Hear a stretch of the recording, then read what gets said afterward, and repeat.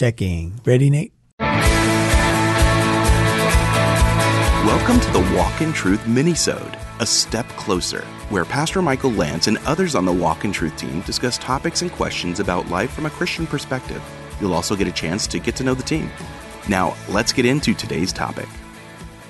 Hey, listening family, this is Pastor Michael Lance, and this is going to be a segment of something called A Step Closer, and we are literally resurrecting, pun intended, a step closer, which is something that's going to be an additional blessing for our listening family as we get a little deeper, a step closer to knowing the Lord better, knowing what we believe and why we believe it. And today, my very special guest is Joe Kelly. Hey, thank you, Pastor Hey, Michael. Joe. It is really good to have you here. Great to be here. That was just a mini answer for the to a mini-sode. So Joe Kelly is an apologist. He's actually an elder at Living Truth Christian Fellowship, where I serve as senior pastor, and which is the congregation largely behind Walk in Truth. Both the radio ministry we do, the podcasting, really wherever the Lord wants to take it.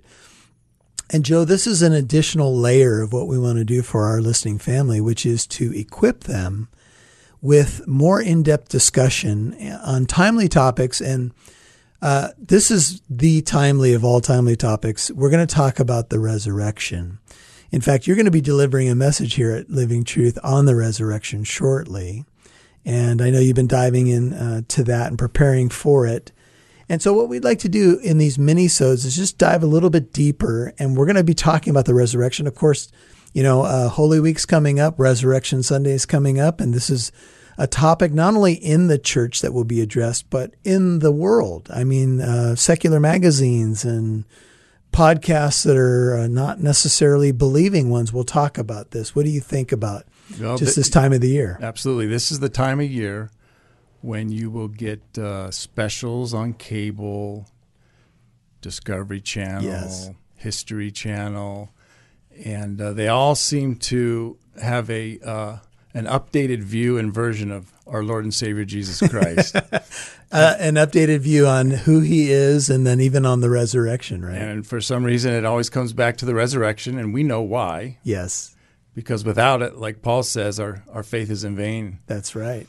And so if Jesus had not risen, playing off of what Paul said, then the world doesn't have to feel guilty. The world, there's no conviction. Yes.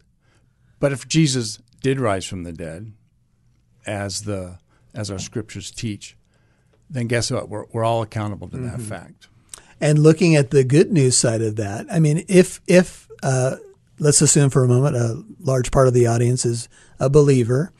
If Christ be not risen, we are dead in our sins, and then we're of most men to be pitied, Paul says, right? That's right. We're most pitiable. And then he basically says, well, then just eat, drink, and be merry, for tomorrow you die. So you might as well just medicate, because if there's nothing beyond this, if there's no afterlife, then frankly, I mean, I guess I would understand why people would live that way. Well, see, that's what's interesting, is that because Paul makes that argument, that if Christ had not come out of the grave in a bodily resurrection, our faith is worthless. We're still in our sins. We have no eternal hope. So what does that say about the resurrection? It is the most important historical fact in human history. Amen. And we would argue a very provable fact from history as well. We're going to get into that. Before we get into that, though, I want to define some terms, because when we say resurrection, you mentioned, there might be something on the History Channel, Discovery Channel, whatever it may be, and they may have a different way of defining what we mean by the resurrection. Now, what we mean is the raising of a clinically dead body that was literally clinically dead and alive again. That's what we're talking about with resurrection. But Joe, there are some people who would define resurrection differently. What would be a couple examples of what we might find in maybe liberal theology or even a worldly definition? Well, here is another interesting fact to ponder.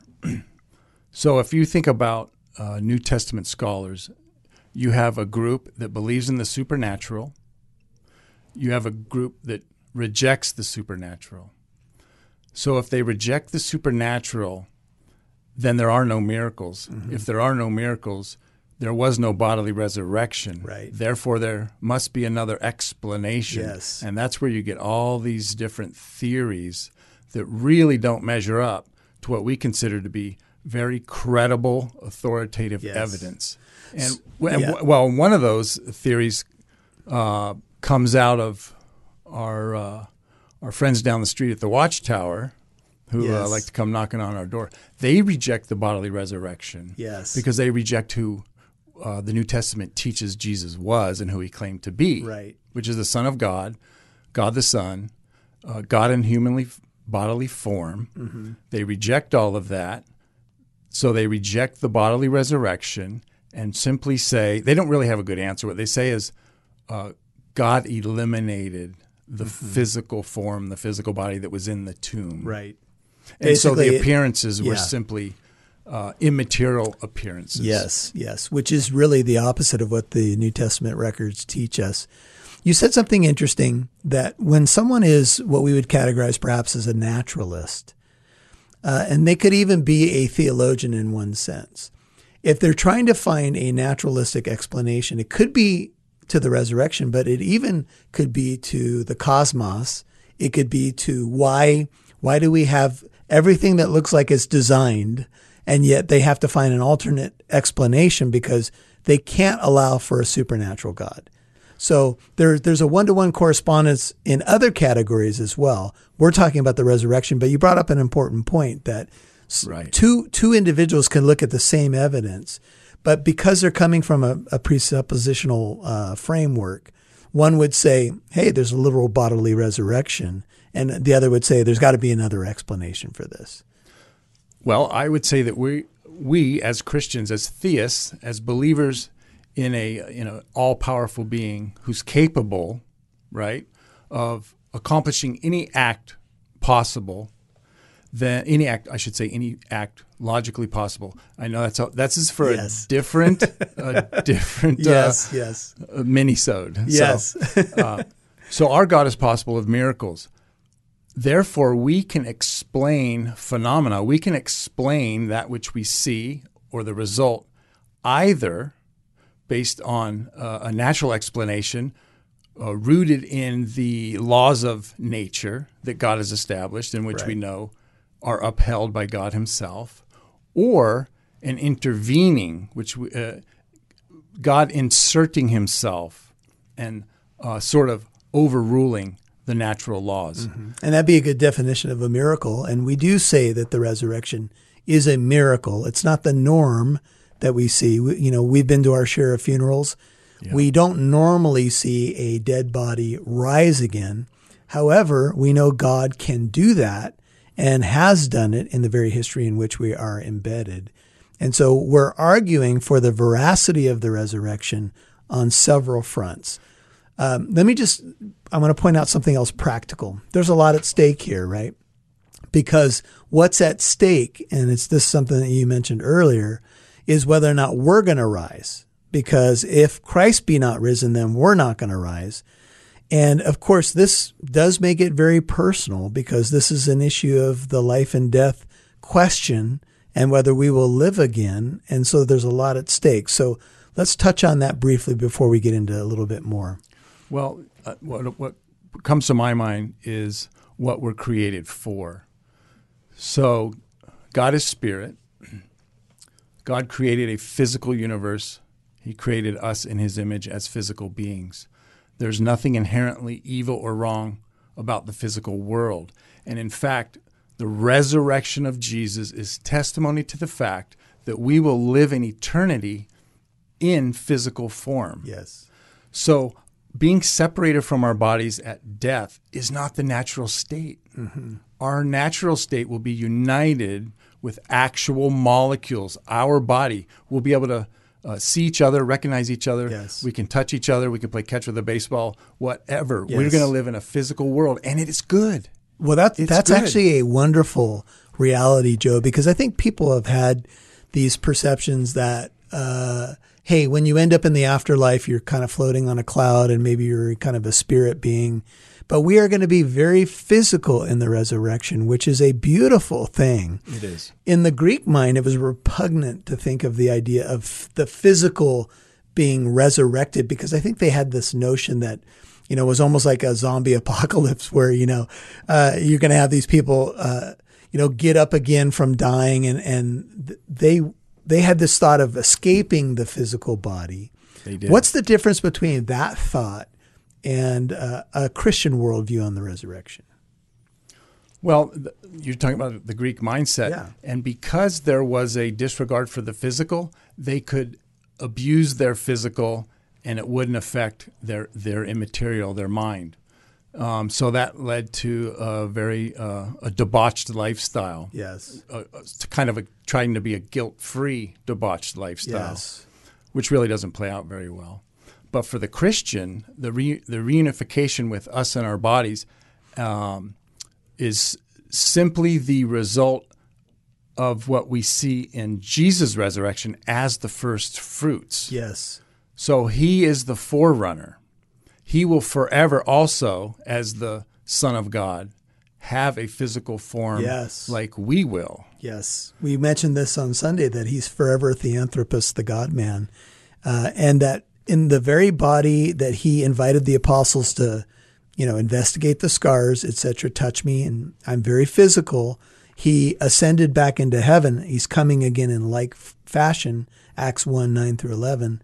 And so Jesus, from all that we understand of theology, is going to be physical throughout, the eons of time to come, which is a beautiful, touching reality. It's amazing to think about. It is, because using the word touching, I want to touch him. I want to look into his eyes. And I even think of the physical idea of the wiping away of tears. And I think we can take that quite literally, the eating of food. This is Eden restored in many ways. Great point. Eden restored. And what was the charge given to Adam and Eve? He gave them everything but. And they were to enjoy, experience all that God had created. Yes. And you think about the expanse and how large our universe is, which is beyond comprehension. The breadth of this universe, no man's mind can take it in. Mm-hmm. And yet we're going to have an eternity to continually find new ways to glorify God and praise him for who he is and what he's done. Yes, and to know him and to plumb the depths of his person. Amen. Which is awesome. Well, we could talk, I think, for hours, Joe, about just a few of these things, but here we are doing a mini-sode, and this is Walk in Truth. This is A Step Closer. Pastor Michael Lance with my special guest, Joe Kelly. And we're beginning to kind of wet your whistle on the resurrection. So, Joe, I want to do one more thing in this mini-sode that we're doing. I want to define our terms, and I think we've already pretty much done that, but let's just make sure that we've kind of laid the bedrock. So when we talk about the resurrection, and we're talking about, here it is, the world knows it as the Easter season. When we say Jesus Christ is risen, can you just give maybe one more kind of final definition for that? And that'll lead us into the next program. So what we're talking about when we talk about a resurrection is we're talking about the actual death of the body. So this the separation between the immaterial aspect of what it means to be a man, mind, soul, spirit, from the physical body.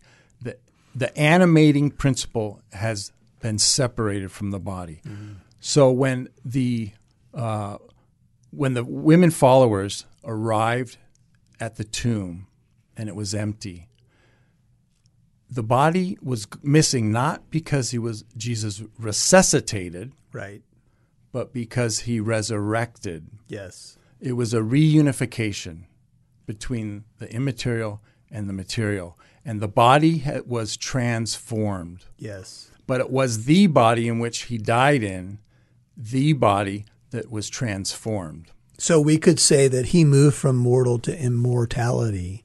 Yes. I think, and we could say that in Philippians 1, Christ's resurrection body is the prototype, because we will be like him in the resurrection as well. And so we can see that his being the first fruits that you mentioned earlier kind of sets the path for believers to follow in his train. Absolutely. And that body had unique properties even, properties that we'll get to experience. So Jesus said, here are my wounds. He told Thomas, put your finger here, put your hand here. The disciples could touch him. They could see him. They ate with him. Jesus got to do all those things, not because he had to, but because he wanted to. And he could transport through physical objects. Yes. He could appear in one place or another, almost in the absence of time. So those are some exciting things to think about. Yeah. Well, and they're exciting, and there's a beauty in this, that there's going to be a reuniting of us with others that have gone before us. And you can start thinking about generations of believers in your own family history, but then our heavenly family, right? We go back to thinking about the apostles, or maybe, for sure, some of the major names that have influenced our own faith over the centuries. And thinking about this great reunion that's coming, that's going to be very physical at one point, which is so wonderful. We're going to get into the more of that as we get a step closer in talking about the resurrection. But I want to let you know that right now we're going to be dealing with this more on the next episode. And we would love for you to subscribe to this podcast. So we want to let you know that once you subscribe to the podcast, then you'll know when the next one's coming out. And we plan on doing more of these mini-sodes, as it were, so that you can grow in your most holy faith and we can give you more to edify you. If you want to reach out to us, you can reach out at contact@walkintruth.com. That's contact@walkintruth.com. If you have any comments, if you'd like to tell us how this has been helpful, or even if you want us to tackle another angle of it, we'd be happy to get your feedback. That's contact@walkintruth.com. Thanks so much for listening. This is Pastor Michael on behalf of Joe Kelly. We'll see you right here next time. God bless. Thanks for listening to A Step Closer. Let us know your thoughts on today's topic. You can email us at contact@walkintruth.com. You can also let us know a topic or question you'd like us to answer and discuss. Again, email us at contact@walkintruth.com.